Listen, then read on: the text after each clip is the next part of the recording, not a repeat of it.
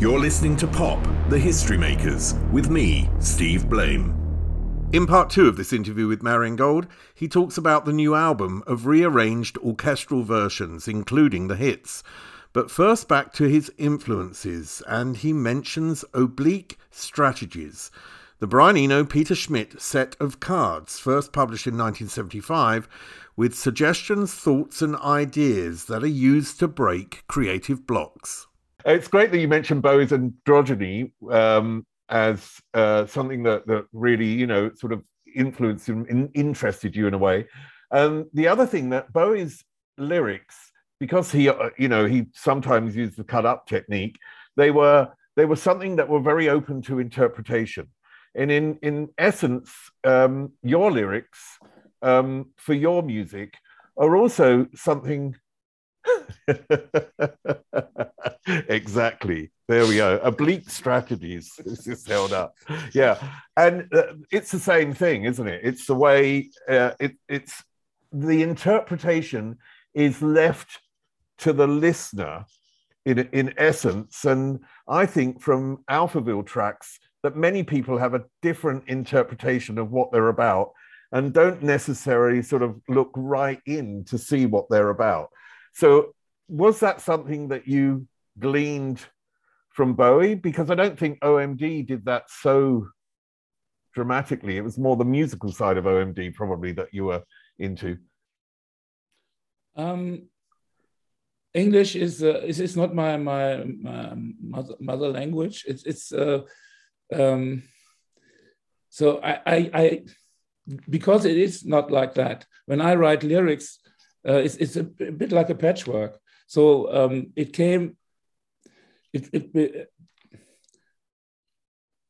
this technique of, for instance, of oblique strategies, in putting lines together, I invented it long before because I was an alien to the English language, and my way of constructing lyrics.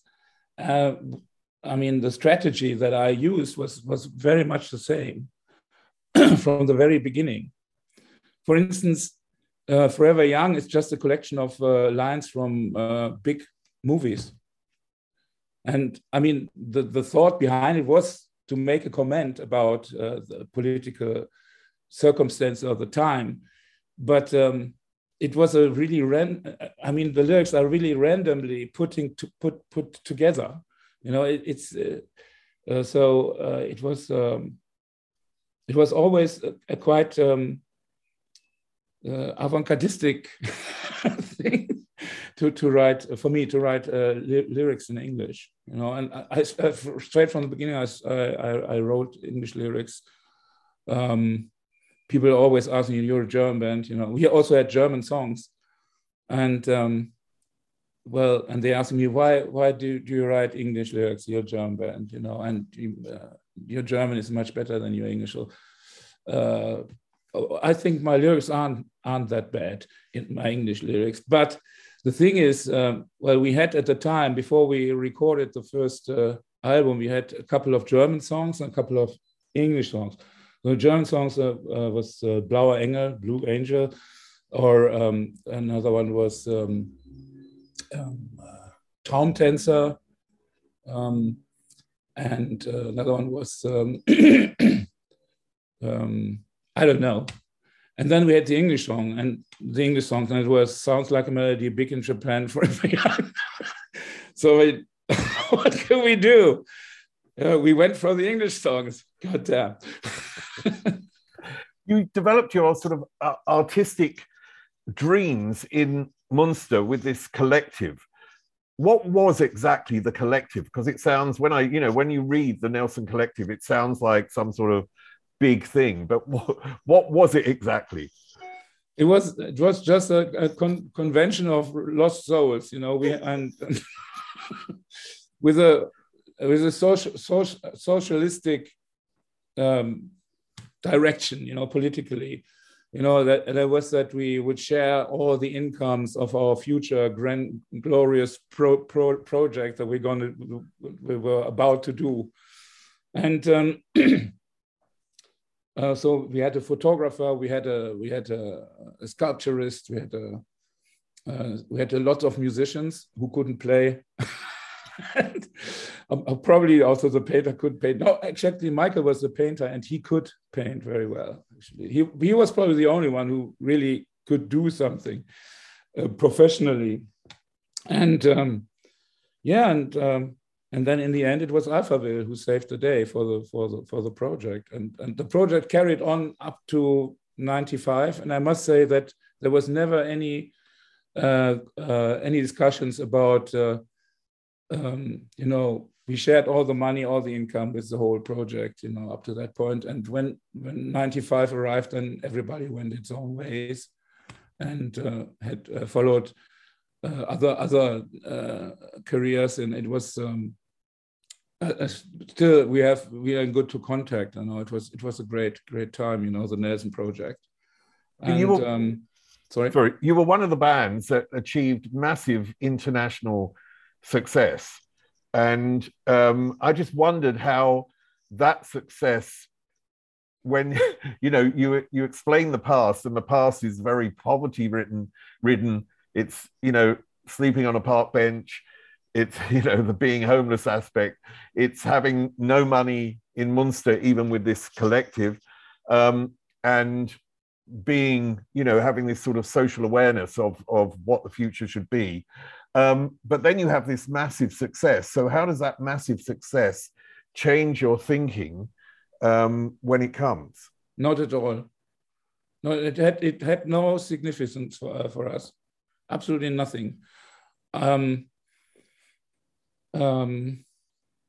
all I can say. But it's probably because most of us came from a quite wealthy background. Maybe that is the reason. So it's not it's not a big deal to behave like that. I'm not very proud on that. It's just, it was not what we're interested in. Is that we weren't interested in money, and we thought actually to be very rock and roll because of that. Later I understood that being after money and want to become rich is also a very rock and roll thing. It is also, so we were not rock and roll at all because we were not interested in money. I think this is very important. It's a very important aspect for rock and roll. For the rock and roll idea is also, to be rich, to be successful, and to have all the girls and all the boys, and so that was what we completely misunderstood the plot. But we were very successful, and we carry on till up today. I can't complain. Actually, it's a great voyage. The success, with that sort of success comes also the aspect of fame, and fame is something that I think can get in the way of creativity. How did you deal with that aspect of fame, or did you just enjoy it? We enjoyed it. It was just, we never thought about writing another album or whatever. And it's actually, the first album was basically, most of the parts were written in Münster, in our creative exile, because we had really problems getting a place where we could all live together in West Berlin, which sounds strange today, but it was like that. It was also very difficult to find a place where we could play music. And our drummer, she had a grandmother in Münster, and she had lots of houses, and so we could live in one of those houses in Münster. So we all moved to Münster, and after 1 week, everybody became quite homesick, for West Berlin. And the first album is also the result of this homesickness. Most of the songs are about, they're homesick songs, about Jet Set, for instance, is about the time when we lived in those, occupied houses, like squatters, as squatters, when you squat somewhere. Right. And some in Berlin, big in Japan, even that, it's a song about heroin, but it's also there's also a certain flair about it, that even the backside of the zoo train station can be a point where you kind of belong to, in a way, even it's very hard to understand, but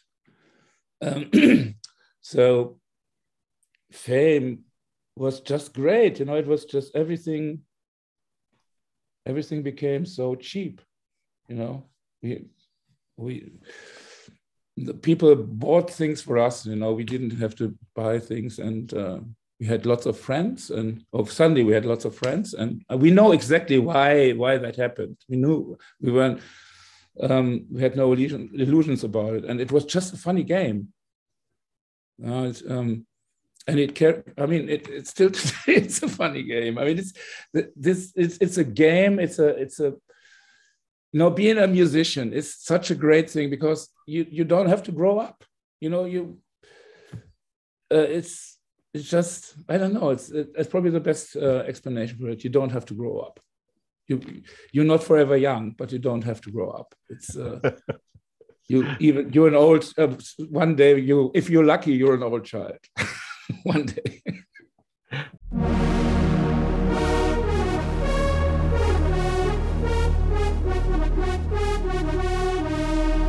You're listening to Pop, the History Makers, with me, Steve Blame. I think what I'm really getting at is that there's also pressures that come onto a band or, a group that success bring.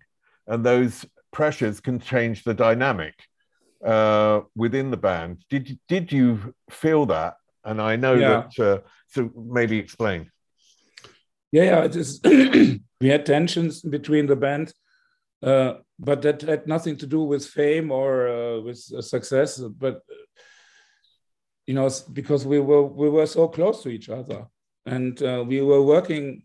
We saw each other every day, and we were working together, and we were sharing everything. It was just like it became too much after a while, and then it exploded. When we did the third, when we did the Breathtaking Blue album, I thought that was probably the end of the band because there were like scenes happening in the studio that you can't imagine.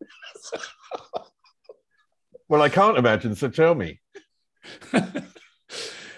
No, it was just like, we were discussing everything, we were questioning everything, and nobody could really make a decision, and everybody, somebody wanted to make a decision, then the other one said, no. and why no? No. And it was just like, it was really tough, There was a moment when I had this argument with Bernard, and Bernard jumped to the machine and wanted to erase all the 24 tracks, for the song that and Rick just jumped behind him and took him in his arm and ripped him from the machine, and things like that. It was it was like a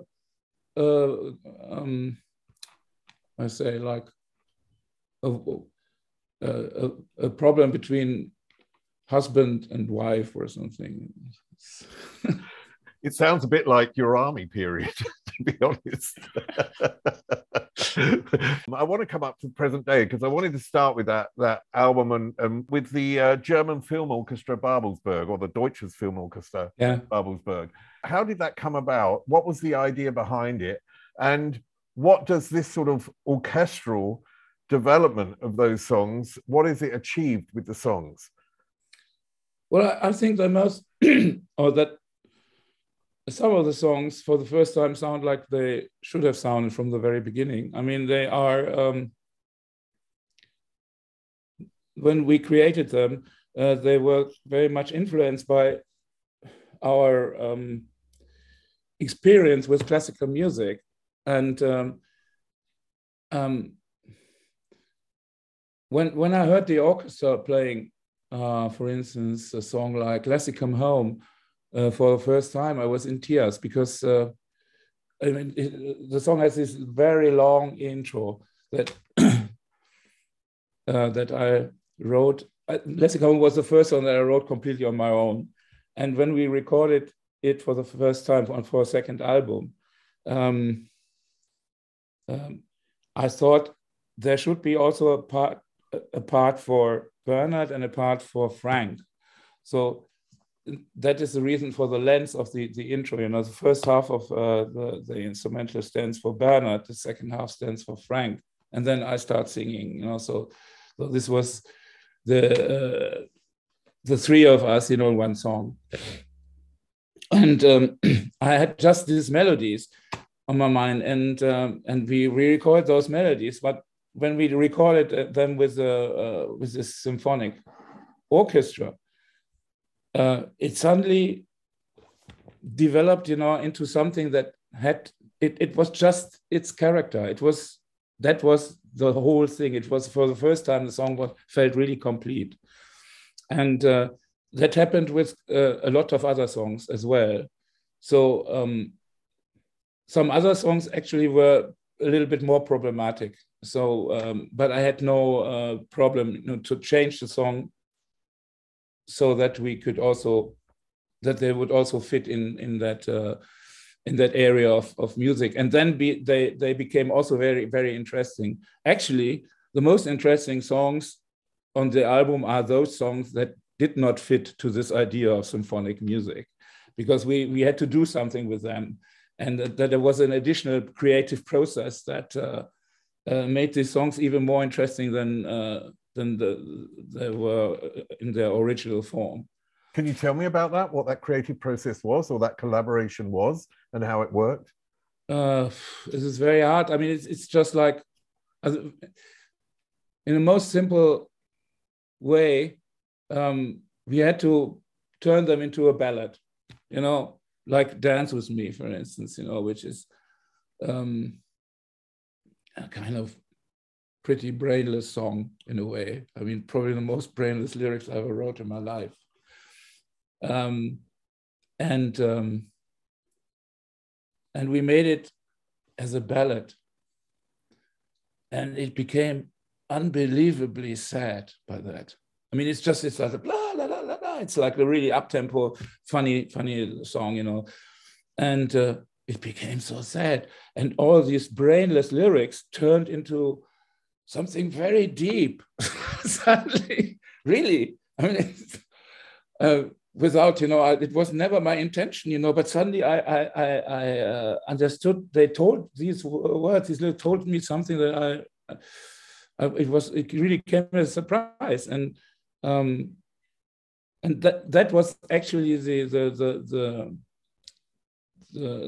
great thing about, you know, that we had to change some of the songs and to make them fit into this area.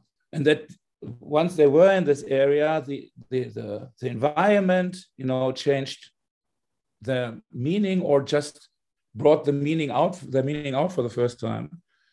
I'm very, very much a believer in, or not a believer, but I'm very much into this theory that when we create things, we create also a lot of other things at the same time without knowing it.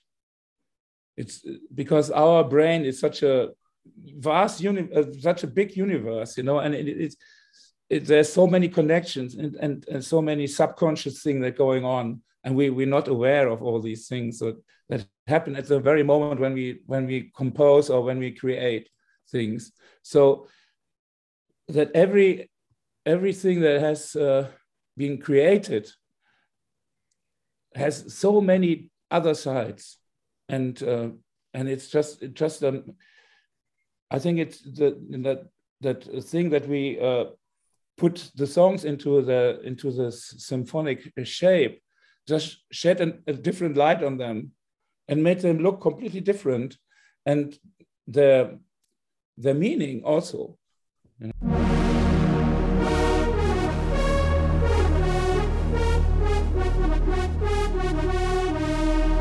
You're listening to Pop, The History Makers, with me, Steve Blame.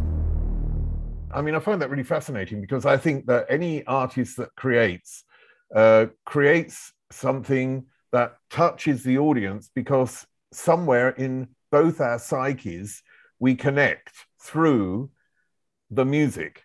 And in essence, you're saying that there is another layer to the psyche of the process of creating, which is already there, but you may not know about it as the creator, where the audience may actually hook onto that in any case. So they sort of find it in any case. Do you think that's true? Absolutely. It's just like the audience. I mean, in a concert, and in a concert it's different. But when you release something, and people buy the record, it's just like that, as if the music would be reflected by a million different mirrors, you know, of all these people that's buying the record and listening to the record, because every person who buys is a different reflection of the same light, but it's a different reflection. It's just as you just said, you know, just because of that, it is like that. And when the great thing about live concert is it's just the channeling into one thing, you know, so that the band and the audience are completely. I mean, if the gig really rocks, you know, then we are all on the same stage. We are all in the same channel, in the same light, in the same reflection, in the same shadow. It's the opposite thing. That's why I also like to play a concert, to do concerts, and it's also a very prostitutional thing. You know, you want to please the audience. I mean, you really want to do just that. You know, so for instance, when we're rehearsing songs, we're changing them quite a lot because of that. Because we think, oh, no, we cannot play them like we did in the studio, because this is for the listener, you know, to the record or to the CD or streaming. It's okay, but not when you're on stage and perform in front of an audience. And then we think about, well, how could we fucking hell please the audience, you know, with this song? And we become complete prostitute. I mean, it's great. It's a great feeling. It's just suddenly, you are absolutely free of any responsibility. I mean, it's also my deepest belief, you know, that as an artist, you have no responsibility. It's the only place where you have no responsibility, you know. And people come up and say, oh, you cannot do this. This is against ethics or morals. And I say, fuck off, you know. We're not killing anybody with our art, you know. You do that, you know, but not us, not the artist. But saying it's prostitution is saying that you're giving pleasure over to the audience, but you're not expecting pleasure back.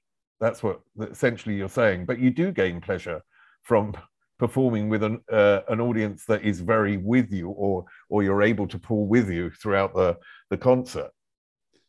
Yeah. I mean, you get the pleasure back. I mean, this is even, let's put it like a regular gig, you know. It's just great. I mean, you're standing in front of 100 or a couple of thousand people, and they're all interested in you.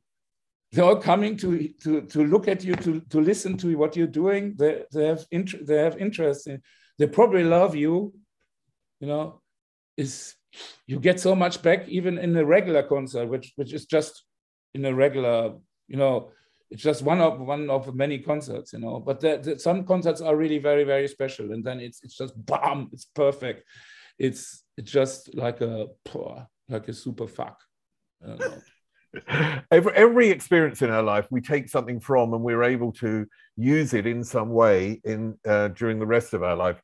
What have you taken from working with this orchestra that you feel now will change your perspective for the future when you create music?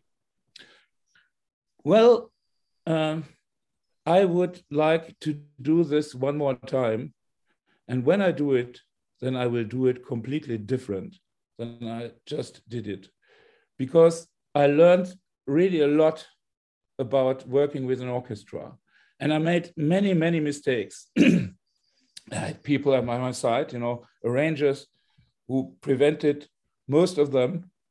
but it was as if I would learn, how to use a special tool, and I would really repeat from this experience, repeat it, not in a way that I like do the same thing all over again, but involve orchestra and the possibilities of an orchestra in the future of the music.